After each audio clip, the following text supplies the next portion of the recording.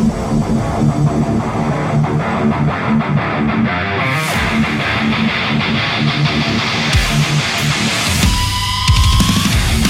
Pooch Rabold, and we got Pooch Rabold along with us. What's going on, everybody? Hey, we're here in episode 23, I think. Man, we've been looking back at this thing and just going, boy, we have just talked about a lot of different stuff, a lot of information. We're getting a lot of great feedback. People are digging it, getting little pieces from what we're talking about, and that's why we do this, man. You know, even if you get one little piece of information from the hour-long thing that we do, you know, I think it makes us feel good that we do that. Yeah. Cool. What do you want to talk about today? Let's talk about the road. Let's talk about shows. Yes. Just talk about gigs. Just gigs. Gigs. Let's talk about gigs. Yeah. I remember when we used to do those things. Remember those things? Yeah. And as much as everyone's saying that now in the joking, only not joking way, let's really just talk about doing gigs. Maybe we talk about like the best experiences or the coolest gigs that you've done, like gig stories. And then maybe some of the worst ones. Yeah. I don't know. Do you want to start us off? Like what? I guess if someone were not a musician, or maybe like one of your friends that's not in the music business, and they said, "Hey, man, like, what do you have in your brain that's like the coolest experience that you had as an engineer? Like, what was your best experience?" The one, because you do get that question from time to time. You get a couple questions. You get what's your favorite place to play, which is the most open-ended question ever. You know, because there's so many variables. It's like what size tour and what, what genre, what this and that. But I do have one memory that then gives way to another memory. I think of this time with Lady Gaga, 2000 something, 12, I think, somewhere around there, 11, 12, 13, somewhere in there. And it was in Paris, France, at the Stade de France. And it was, that place, they pack them in there. I mean, there's... Oh, man, they pack them in there. Yeah. I mean, there's like 75,000 people there, yes. And it was the beginning of this one song. I'll tell you the song. The song is called Poker Face, and it's one of her gigantic hits, you know what I mean? And it's like, and it's not like I'm a fan. It's not like it means anything to me personally. Right. No, but it just starts with this synth intro that's just so ominous and so signature, and also one of those moments that like shit's about to go down. Like when the beat drops, you've been waiting for a second and you know it's coming. And I was just sitting there at the desk, man, I just remember it. It was like it started and I just had this, oh shit, almost scared feeling, where I'm looking around, I was just looking around and I'm like, this is a moment in time. This matters. This is important. It was a memory in the moment. That's awesome. Yeah. And I was so aware of what was going on and how wonderful it was and how hard I'd fucking worked to be able to have those kind of moments. And then sure as shit, as soon as the beat dropped and it sounded amazing. Isn't that great? I love that. It was like a memory as it was happening. It was like super special. And then I've got several of those, but that one particular one sticks in my head all the time. That's awesome, man. What about you? Like, what comes to mind first? One that's similar to that. I was mixing Guns N' Roses in 2001, so this was Axl's Guns N' Roses. It wasn't the original band members, but it was the first time that Guns N' Roses had kind of reformed, or it's the first time in 10 years that any member of Guns N' Roses had played. So there was lots of, press, and everybody was super stoked about it. And one of the very first shows that we did was Rock in Rio. And Rock in Rio is this giant, or back then in 2001, was this giant field, 300,000 people. Mm-hmm. The last delay tower all the way in the back is so far you can't see the stage. You're literally watching it on TV, right? So there was, I think, I can't remember, but like at least 4 rows of delay towers to get to the last person all the way in the back. Huge, lots of energy, so big at that time. We couldn't even leave the site for 2 days. Like we got there to do sound check and all that kind of stuff 2 days before the show, and we couldn't leave the show because they were afraid they couldn't get us back. And the only way that they were going to get Axl in is by a helicopter, right? So at the time, I don't know what he's doing now, but Axl was living up to his name and not showing up, on time. He's notorious for that. Like, literally shows up, way, way, way late. Well, so they had a bunch of other bands, and honestly, I can't remember what the other bands were that opened up for it, but there's a couple of prominent, bands, and the band before us finished at like 10:30, and we were supposed to go on at 11 o'clock at night. Well, about 1:30, Jesus, a helicopter came over the crowd and landed in the back, and then I think he finally came on the stage about 2:30 in the morning.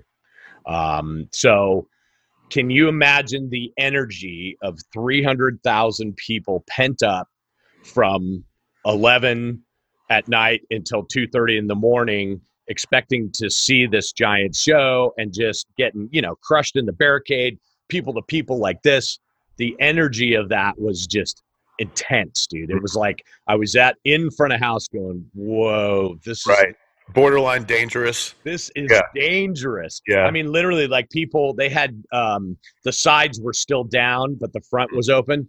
But the sides were still down, and people. You mean front of house? At front of house, yeah. I'm talking about in front of house. So the sides were still down in front of house, and people were just chucking drinks, into the side, and it was coming through the netting, and it was just intense, right? And we were just sitting out there going, oh my God, because the thing is you can't leave because he'll just decide all of a sudden that he's gonna come out there. So you can't just like go and go backstage and wait for him. You have to be at front of house, so at any moment he'll come out. So 300,000 people just mad, just angry, and 2:30 in the morning. The first song is Paradise City, and it's this same thing, signature. Yeah. I'm sorry, not Paradise City. Welcome to the Jungle. Either or. Either one. But the guitar part, just like what you were talking about with Lady Gaga, is this signature thing, right? So first song, house lights, and it's and and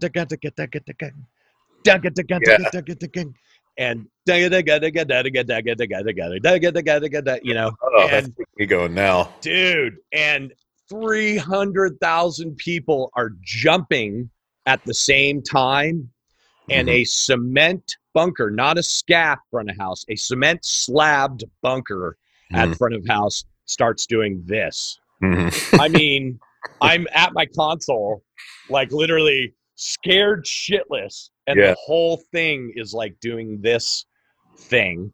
It just was intense, dude. Just the vibe of that pent up energy and the release of that guitar part.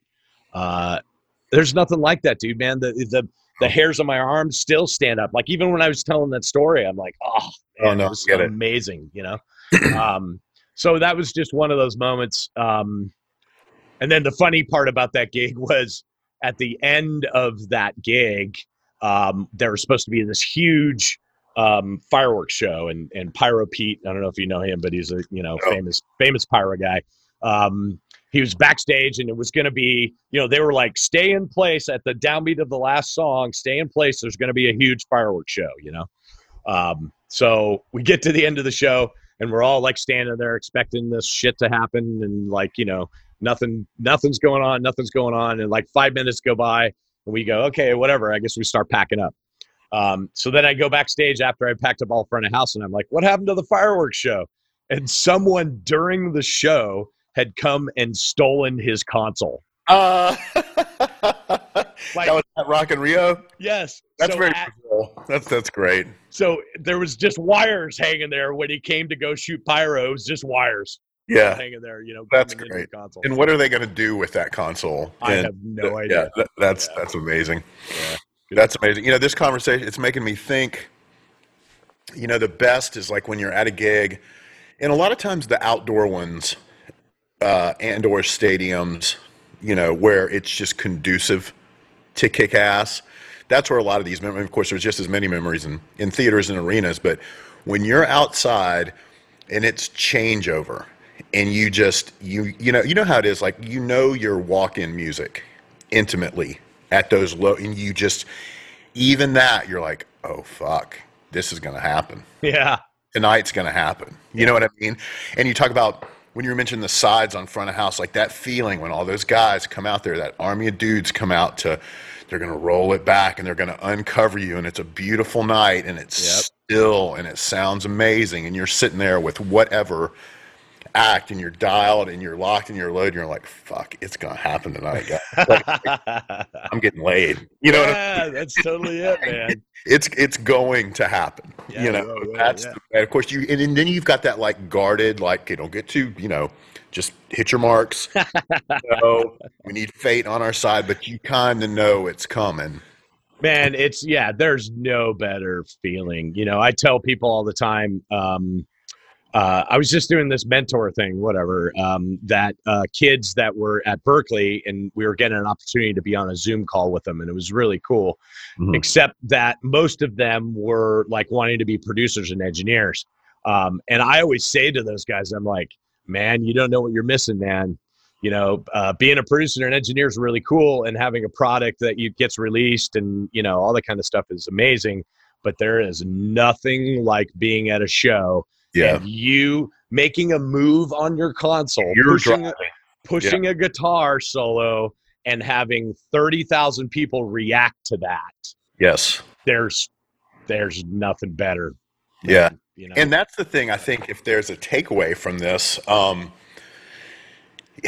main one is like, you look at someone like yourself or I who, perched in a pretty seemingly nice position in the industry. Things have worked out okay, but no one gave us that.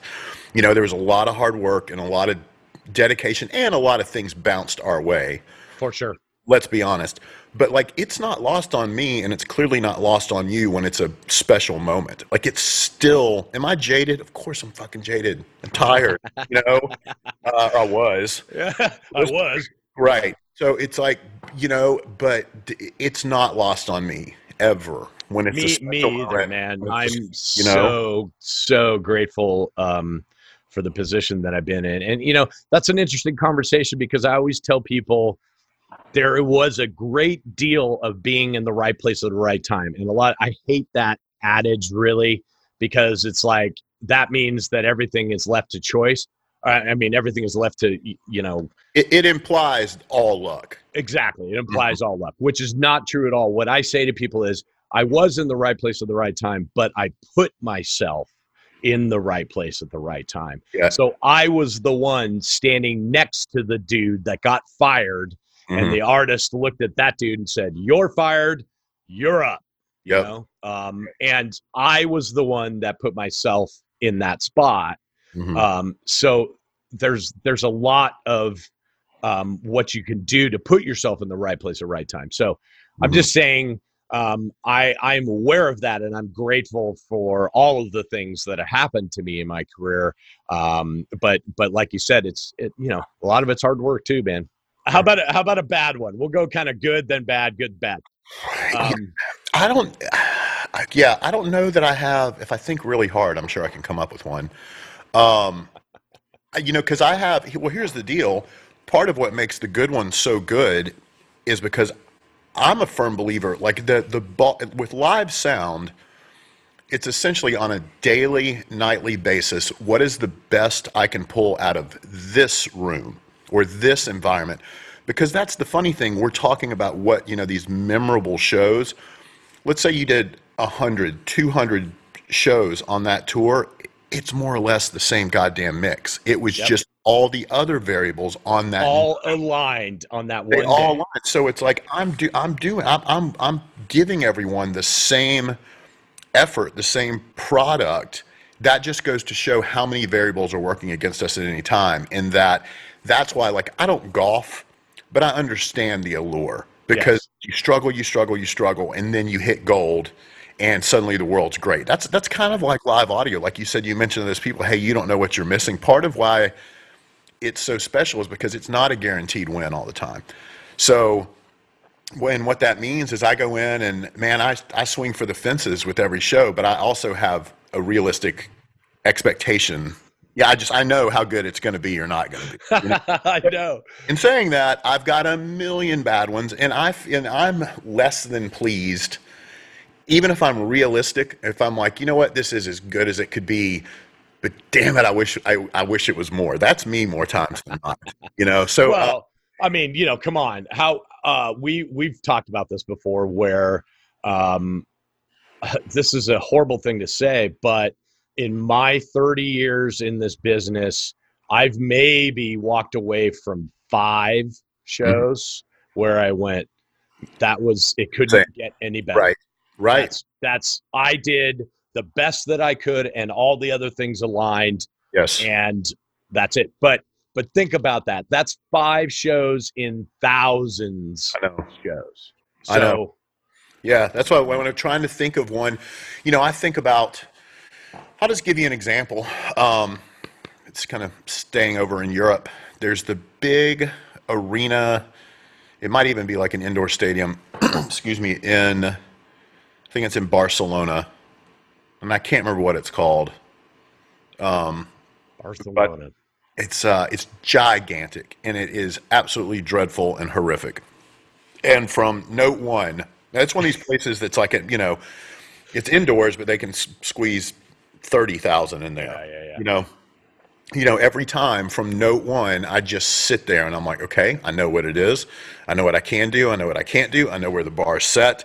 But then 12 minutes into that experience, I'm just like, fuck me, fuck this. I can't help. It's the same reason that why in poor mix positions or early on in clubs, I was never good at, okay, just know that it sounds good down there. I know that. Intellectually, I know it sounds better down there. But if I'm sitting in it and it sucks, I'm still subject to that. So there are many, many, many, many, many times where that's just the deal, where it's like, okay, tonight is what it is. Fine, be all zen about it, but then after a while, I'm just pissed anyway. So I can think of a million examples of that, but I Yeah. can't think of one where everything just went. Maybe we'll keep talking, something will come up. Do you have Yeah. one that was just like the ultimate shit show of all time, or? Oh yeah, yeah, Yeah, yeah. Absolutely. like you just almost looked at me like, yeah, plenty. Yeah, I've had a bunch of them. My one that I tell a lot, and I don't know if I've told you this one, but it is my like one moment of like, oh, I cannot believe I did that. Um, Lincoln Park Mhm. in Nashville. So you know how that is like, if I don't know why that is true, but it's true that whenever you're in a music Yes, city it'll like work. Nashville or Los Angeles or New York City, all of a sudden the pressure of that show is greater. I Yes. don't know why. I You give want to be my in Des Moines on a Tuesday because that's when because no one gives a shit, I just don't get it because I give my all in all shows, and Uh, I'm not altering anything at a Nashville show, but I feel more pressure for some reason. I it, don't know. Anyway, it totally. yeah. So I had just started to work on a profile, and so I had it in rehearsals, and then I think I probably did maybe like 6 shows before this show. So sold out night, Bridgestone Arena. Lots of energy. This was during the Minutes to Midnight tour, which was like a big record for Linkin Park. They were, their songs were in the top 5 on the radio, that kind of shit. So it was sold out, big moment. Um, in the middle of a song, I reached up, turned on that flashing red button, This is you and dropping the plug-in in. and Yeah. instantiated a plug-in. Right. And it wasn't just a regular plugin. It was like, I think it was a McDSP 4000 stereo version of a 4000, Mm-hmm. which on a profile probably takes at least 20 seconds Mm-hmm. to load. So it was, the entire PA, and it felt like 30,000 people turned around and stared at me. That's Mm-hmm. what it felt like. I knew that wasn't happening, Of course. but that's what it felt like. The band continues on because they're all on ears. None of the band uses wedges, so they're just up there playing, and I'm, there's that moment where you're like, what just happened? And then I realize I'm the guy that just made that happen. And Mm-hmm. then I see the plugin just sitting there blinking, and I'm like, this is going to be the longest 30 seconds of my life. This Yeah. is, and what was worse about it was not the down, it was the up. Mm-hmm. So as soon as the plugin instantiated, it just, it was like 104 dB of, Oh. Oh. oh, it was awful. Yeah. And I know that the people that were at that show were probably just like, oh, they had a sound issue, and continued on. And it was only really 20 seconds, but it felt like 4 years to me. Mm-hmm. And I couldn't get my head back in the game for the rest of the show. Like it suffered because I was so like beating myself up over Rattled. a stupid thing that I'd done. So Yeah. I have never, ever done that ever again. Turn on that blinking red button on a profile. Yeah. Well, that's just the deal. As good as it feels to be steering that ship, and like you said, to make a move, and that it wasn't just a good move in the audio sense, it was a good move on an experiential level. Like that guitar solo made people move. That tom roll, that whatever you just did, you shaped the way things move. That's great. That's a wonderful, powerful, dare I say, that's a good feeling. But the flip side, when you fuck up, like you fuck up, is just the worst. And man, you watch, like I've worked with some artists, speaking of Lady Gaga, man, she can hit, as talented as she is, she can sit there and hit 12 bad notes in a row, and the magic of her is she just soldiers on and does not care. Wow. You know what I mean? And it's so impressive. Like she'd be playing piano, and someone is like, yeah, she was kind of playing piano with boxing gloves on again tonight. Like she's just wrong note after, but with such conviction, And that was always so inspiring to me. I'm like, man, she doesn't care. And then conversely, I've had other artists I've worked with to where I'll explain it to people. I'm like, when you're on the bus and they hit the rumble strips, they correct. Everything's fine. When this artist hits those rumble strips, and this is a gigantic fucking artist, everybody, as big as it gets, they hit the rumble strips, and then they freak the fuck out, and then they drive into the ditch, and then they stay in the ditch, and they might not ever make it back to the highway, And that's important for us to remember too, as engineers, because I do the same thing, and when I fuck up, I'm like, man, just move on, just move on. Just move on. Yeah, forget about it. It's done. When you understand maybe the politics of it, and like, okay, that's a trip to the dressing room, or that's a question, that was a trip to the dressing room for sure. I'm sure it was. So when that's a reality, you're not wrong, but you got to keep your head in the game and keep going. So you mentioned the Nashville gigs or the LA gigs, or the New York gigs. I'm with you, man. Those things, everyone's on high alert. Everything, there's a different vibe. The artist has more guests. There's that added element of ridiculousness that just makes people uptight, and it typically makes for it. Rarely are those good shows. Yeah. You know what I mean? But there's also, if you've been doing this long enough and you've been in and out of these rooms a lot, there's that added element of pressure of, shit, the last time I was in here, I really crushed this place. And then if it's not living up to your memory, you know what I'm talking about? Totally. You can be just like, what am I doing? It's me. It's this desk. It's this way I'm mixing. It's just, it's like the wheels start turning. Totally. So that can be rough. Yeah, absolutely. Man, I'm just going to keep going at it. Yeah, I've got a few more. Oh, do you? Great. Yeah. You want to share one? No. No, Okay. generalities coming to my mind. One of my favorite moments in mixing Kiss was Gene Simmons has this gag where they put a harness on him and they fly him up to the top of where the first lighting truss is in the front. There's a platform up there, right? And the automation back then wasn't as good as what they had now. And it was actually two guys had to fly this contraption to get him up to this platform, right? So one guy is the forward and back part of it, and another guy is the lift part of it.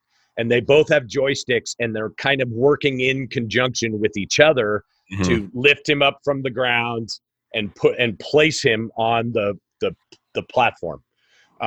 So normally that's how it works. They get pretty good, and he does this whole thing where he does one of these and then flies. It's lifted up and gets put on the platform, and then on that platform is a mic stand in the front, and he sings a whole song from there. So it's like the God of Thunder song. So the normal way it works is he gets lifted up onto the platform. There's a mic up there. He stands, plays his bass, and sings the one song up there. Then they pick him up and pull him down.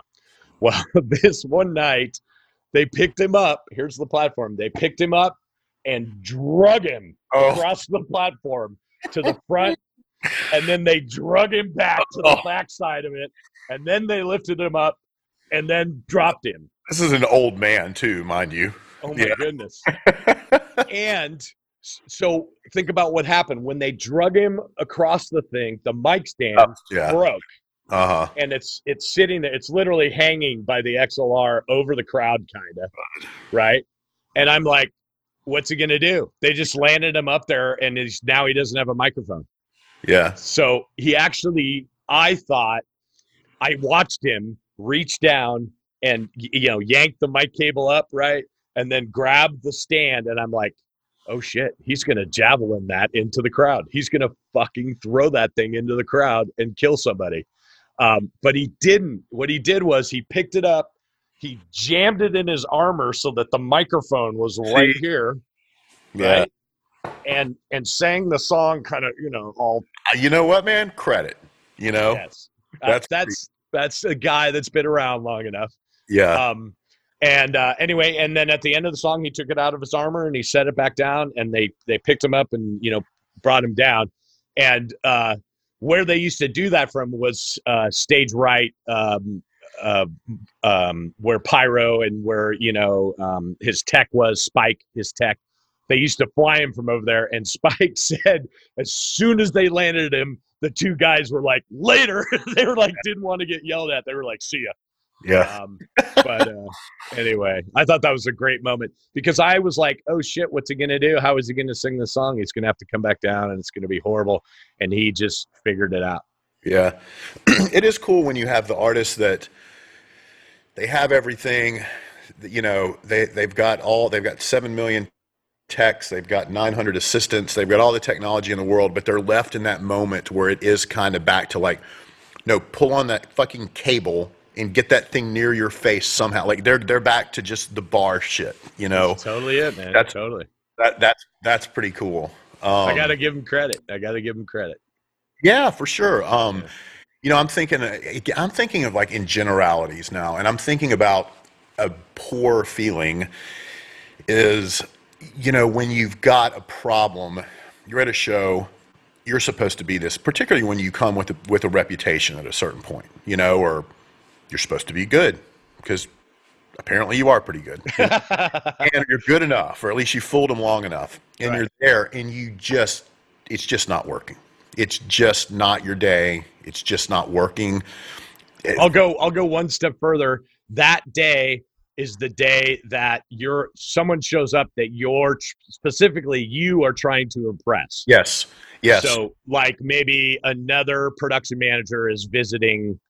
I've had moments like this where another production manager is visiting. I don't really care about the artist that he works for, but I'm like, you know what? If he comes and he likes my mix, maybe he'll think about hiring me for some other gig. Well, he comes to the one gig that is just a fucking disaster. That's a shit show. Oh Exactly. man, yeah. Anyway, I didn't mean to interrupt you, but it's like it's always those are the gigs is when the person that matters is standing behind you. That's the way it works. And I'm thinking about, I'm going to talk about like on a level of like a vocal. And, here I am. I'm Mr. Like, man, you know what my trick is? I keep it simple. I'm confident in the tuning. I don't put 800 notches in there. I don't do any tricks. I don't do shit. Just know your shit and it'll work out. I promise. Have faith, blah, blah, blah, blah, blah, blah, blah. There are some nights, if it's the right vocalist or the wrong vocalist, and they're in front of the PA, whatever the conditions are, what they are, and it's just, it's either it's ringing or it wants to ring, or and man, you get to the point to where, and there's a lot of guys that won't cop to this. I'll cop to it. I have no problem. Where I'm just like, I don't know what to do. You know what dude, I've had those moments. It's horrible. And you know why I don't know? Because I do know that I've done everything. I have pulled every tip and trick out of my hat to make it happen, and it's still not working. And the stuff that's left, the options that are left are bullshit. They're not real. You know what I'm saying? Like, they don't fucking work. And so what that means is you're stuck and you got to ride it out, and you just got to sit in that until it's over. And that is a humbling place to be, very much an anxiety inducing sort of feeling. And so, and I don't have a specific one of those, but like that shit happens. And again, that's what makes the good ones that's what makes the good ones so special. You know? Because those terrifying moments are moments that you'll never forget. Those are moments that are just like, oh my God, I don't know what to do. Yeah. And that's the thing, is like when you've been doing it long enough, and again, you're always still learning, but when you've been doing it long enough, you've been doing it long enough to know how you've seen this movie before. You know how it plays out. And that's just like I mentioned the place in Barcelona, for example, or in the States, that arena in Salt Lake. Which I think may have been the first one on that Bieber run that you took. I think so too. Yeah. You poor fucker. Like, that place just sucks, and it sucks. There are no tricks. It's going to be a shitty night. Just get it over with. So it's like, how this plays out. And so what? That's a good. This is a segue. We can keep going back and forth to some of these memories, but this is something that I'm really big on. When you're in a challenging environment, right? And let me say this. I talk about how the bar is set every night, kind of like what's a win going to look like tonight. And if you're in the right headspace, not to get too spiritual here, but let's be honest, if I'm feeling good, life is good, things are okay, my mind is still, on a shitty night, if I did my best, man, it doesn't feel as good as these moments we're talking about, but I can walk away and be like, man, I really did that. I was running in quicksand all night, but to have been running in quicksand, I got there pretty damn fast. Nice. So but this is a big belief of mine. And I was actually driving around the other day thinking about this. There are certain rooms where it's going to be tough. And let's be honest, at a certain point, you're the best you can do. You're helping shape an experience more than you're mixing pristine audio. Right. You know what I'm saying? I mean, I'm there to salvage what I can of this thing to get the 4 elements of musicality across. And that might be the night to where, I joke about not having the kick drum mix. That might be the night to where you kind of have a kick drum mix because you need a transient, you want them to move. The vocal might be way louder because they need that. You might be pulling things. You're there to direct and control excitement, and you're more in charge of the experience than you are the aural masterpiece of it all. Does that make sense? It totally does. It's interesting. Something that I learned later on in my career is the same people are going to the same shitty gig. Mm-hmm. So they're showing up at a place and their expectations of what they've seen before are pretty low. And so you being in that shitty room and achieving what you just described where at least you're getting across the energy and Yes. the musicality and the, it may not be like by your standards, it's like, oh, that was a fucking rough night, but by the standards of the people that come to that same shitty gig every time, it was a pretty stellar deal. Like it's funny, I've done shows in some pretty shitty places, and I'm horrible at remembering names. I'm the worst at like remembering place. I am that guy that walks into somewhere, and as I'm walking to the backstage door, I'm like, oh, this one. oh, right. Yeah. Okay. And all the memories come rushing back. But Same. then I lose. I file that away. It's never in my brain again. So when we're here talking about them, I don't have an example of it. Yeah, man. I mean, I forgot what I was talking about. Well, we're talking about being more in charge of the experience at a certain point. Yes. And then you dovetailed into, in that particular room, like if you're at the Tacoma Dome, for example, yes, everyone perfect example. Listening, their reference is going to be, what does the Tacoma Dome usually sound like? That's right. That's my point. Yeah. That's my point. So, which is, hey, by the way, have you been to the Tacoma Dome recently? I've had two great shows. Me too, which is the weirdest fucking thing. Like, it is, and after the first one, I think the first one was actually with Gaga, and the second one was with Bruno. Going back in, I'm like, oh fuck, I don't know how I did that last time. And then I again had another. It's because we're doing delay. Everyone's doing delays in there now. I really think right. You can get you're doing this. Yeah, you're doing this instead of this. Yeah, because I remember a year of or more, like 4 years in a row with 4 different artists that I would show up to that fucking place mixing Prism, front loaded JBL, pointed flat, and I would get to that place every year and just go, I'd start drinking at 5 o'clock in the afternoon because I'm like, I can't fucking make this band sound good here. Yep. But recently, the weirdest thing, it's got to be speaker technology, man. I mean, I've had a couple of really great shows in there recently. Me too. Yeah. Me too. So how about, can you think of any other, like the Globe in Stockholm for me? First of all, it's a round room. In case you don't know about that place, even though the floor is flat, the building continues round underneath it. Mm-hmm. So the whole thing, they call it the Globe because it's a globe, is mixing inside of a basketball. Is it's like, yeah, that place is insane. It's so tall. And I don't care where the PA is pointed. Just like you're looking, I talk about tall rooms all the time. How you just that shit living up there, and it just sits there and rolls around, and it's nasty. For some reason, here's one in the States that is by no means on par with the Globe. Did you ever do? It sucks so bad. The Eagles Ballroom. Now here's the deal. Fuck that place. Fuck that place. But as a concert goer, it's this dark, sweaty, scary, whatever the fuck. It's probably as fun as it gets. I totally agree. You know what I mean? And that's one of those nights where you are directing the experience. Your sonic experience is a piece of shit. The concert experience could be good. But that's one of those where I just think you talk about like hollow floors and just those, it's like 9 seconds of snare drum. Yep. And you know what? That's what I know. And that's what got me interested in live audio originally was I loved the concert experience. Like it was church to me. It was just the safe place. Music was in general, but the concert experience was really that. And I couldn't understand. I was too naive. Well, I was just uneducated. I didn't understand. I would be like, why does this sound so bad in here? And what is going on? And then now looking back on it, at that point in my life, when I'm in my teens, I'm going to like armories. You know what I mean? I'm in VFWs. I'm in clubs. Yeah. I'm in some of the worst places you could possibly be.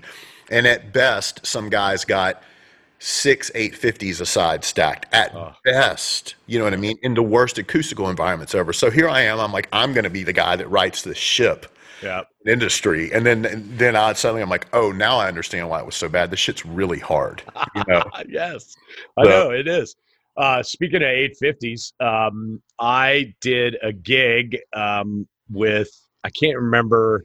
It was during my, early metal days. So it had to be Warrant or like Firehouse or Slaughter, one of those bands.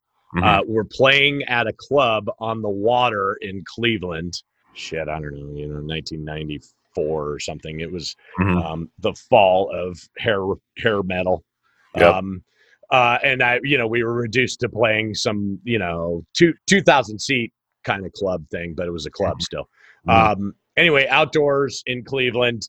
Speaking of 850s, I'm a head down mixer. I don't know if you've ever Yeah. seen me mix, but I rarely look at the I stage. rarely look. I'll look up every once in a while just to see where people are. Me too. I hope people hear us say that too. There's a Yeah. reason. Like I'm listening, you know. I want all of my senses to be focused on my hearing, not on not any of my other senses stimulated, like Yeah.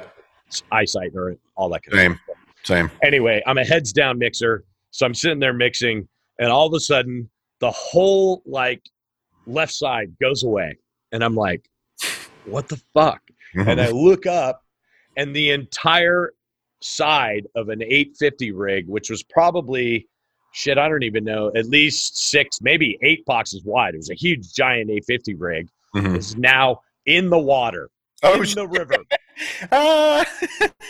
and floating down the river with cables pulling the amps into the water. I thought you were going to maybe say like a driver caught on fire or something, you know. I've done that too, but That no, too, this one, yeah. not in the water.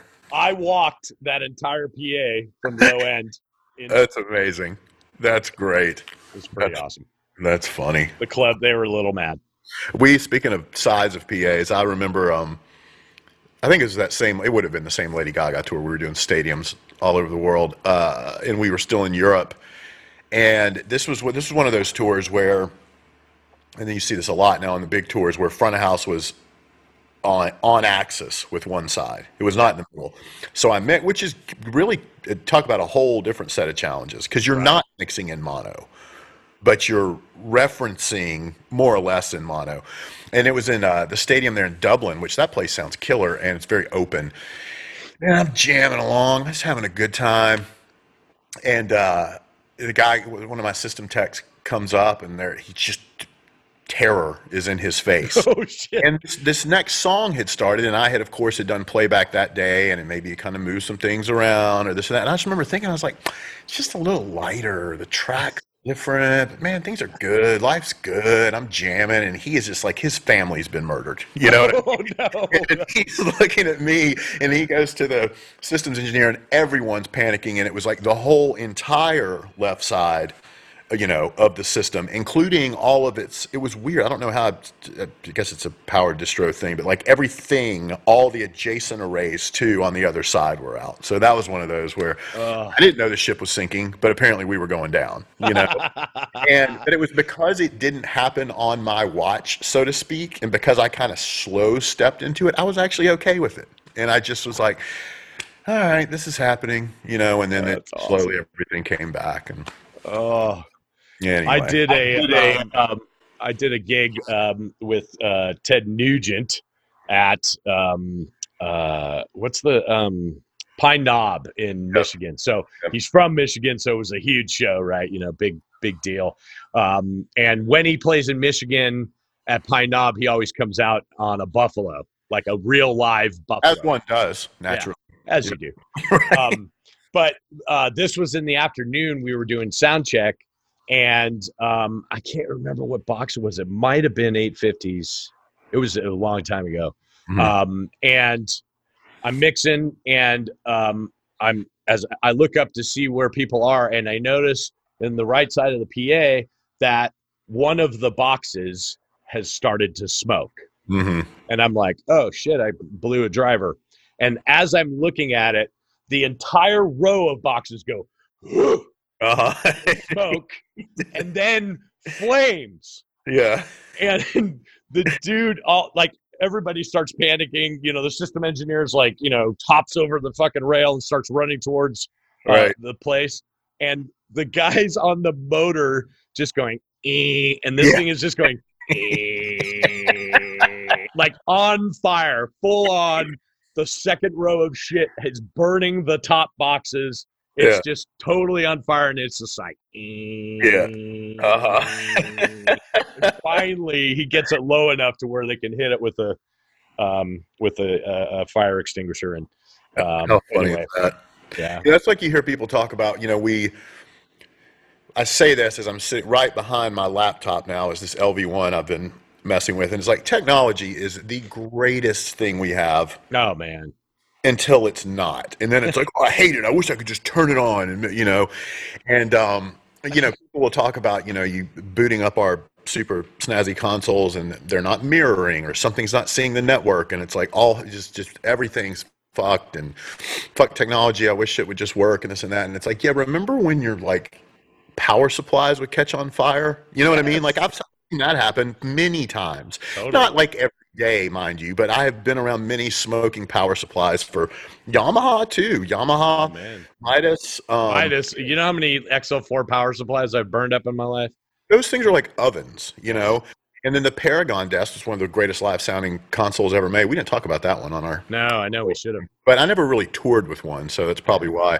But I mean, those things were someone was under the hood of those every single day. So anyway, that's an aside here, but it's funny how our problems shift, and it's like, no, do you remember the old problems, and then we talk about PAs, and we're talking about 850s trap boxes. Oh, I know. But those, man, if you just don't move. Because if you're in the right spot and cone filtering is minimal, it sounds amazing. But if you walk to the kick drum channel on your 7-foot long console, you're going to hear 10 different mixes. That's right. Just keep in perspective what you're bitching about these days. I think it's worth it. The amount of creativity that we can be. I've come and you have come up in this industry where.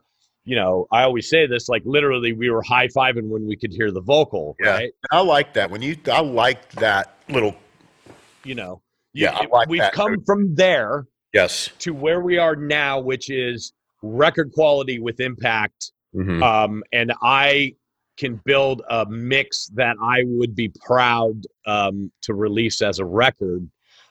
Because of the speaker technology and all of these other bits and bobs, we're getting a network together, snapshot technology, all of those things. Because we have those tools, we can now be this most creative. Like I think of the stupidest little fucking things, and I know you do too. Halfway through a tour, I'm like, that one little glockenspiel right there. I think it just needs to be. Exactly. You know what I mean? Totally. And that's where we're at now, right? Yeah. But the what we're paying, the price of that is I now have to network 8 computers together, and boy, that fucking sucks. Like trying to get that all to work every day is a pain in the ass. So I think it's worth it. We had issues back then, power supplies and that kind of shit. I feel like nowadays it's a little more heady in that, and when it's not working, it's like, oh god, this computer is not working and I have no idea why. But I think the journey is worth it. I think we end up with something that's worth it. And if there's again, talk about a takeaway from today, aside from the fact that we were passionate, we worked very hard, and when I say we, I don't mean myself and Ken Van Druten, I mean all of us, every single person. Yeah. And what you just said is like the payoffs work is worth it. It is. And it just gets down to that question of how much risk am I willing to take? How many computers in the network is, because I want to do so much, but do I need, and that's a tough one, that's a tough one. What do you need to get your point across? And, but it is worth it, because when it hits and it hits, oh my god, there's nothing better than that feeling.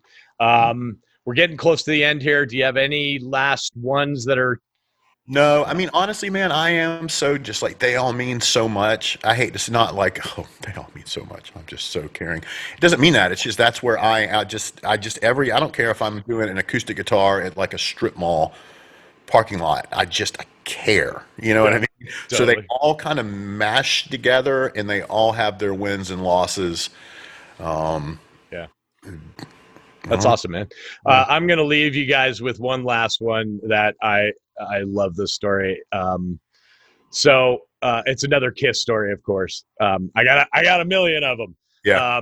but this one's great. I'm working for Kiss for all of about, I don't know, 2 weeks. Like I had done rehearsals, and then we'd done like some production rehearsals, and this was actually, I think it was the first or second show that I'd ever mixed of them.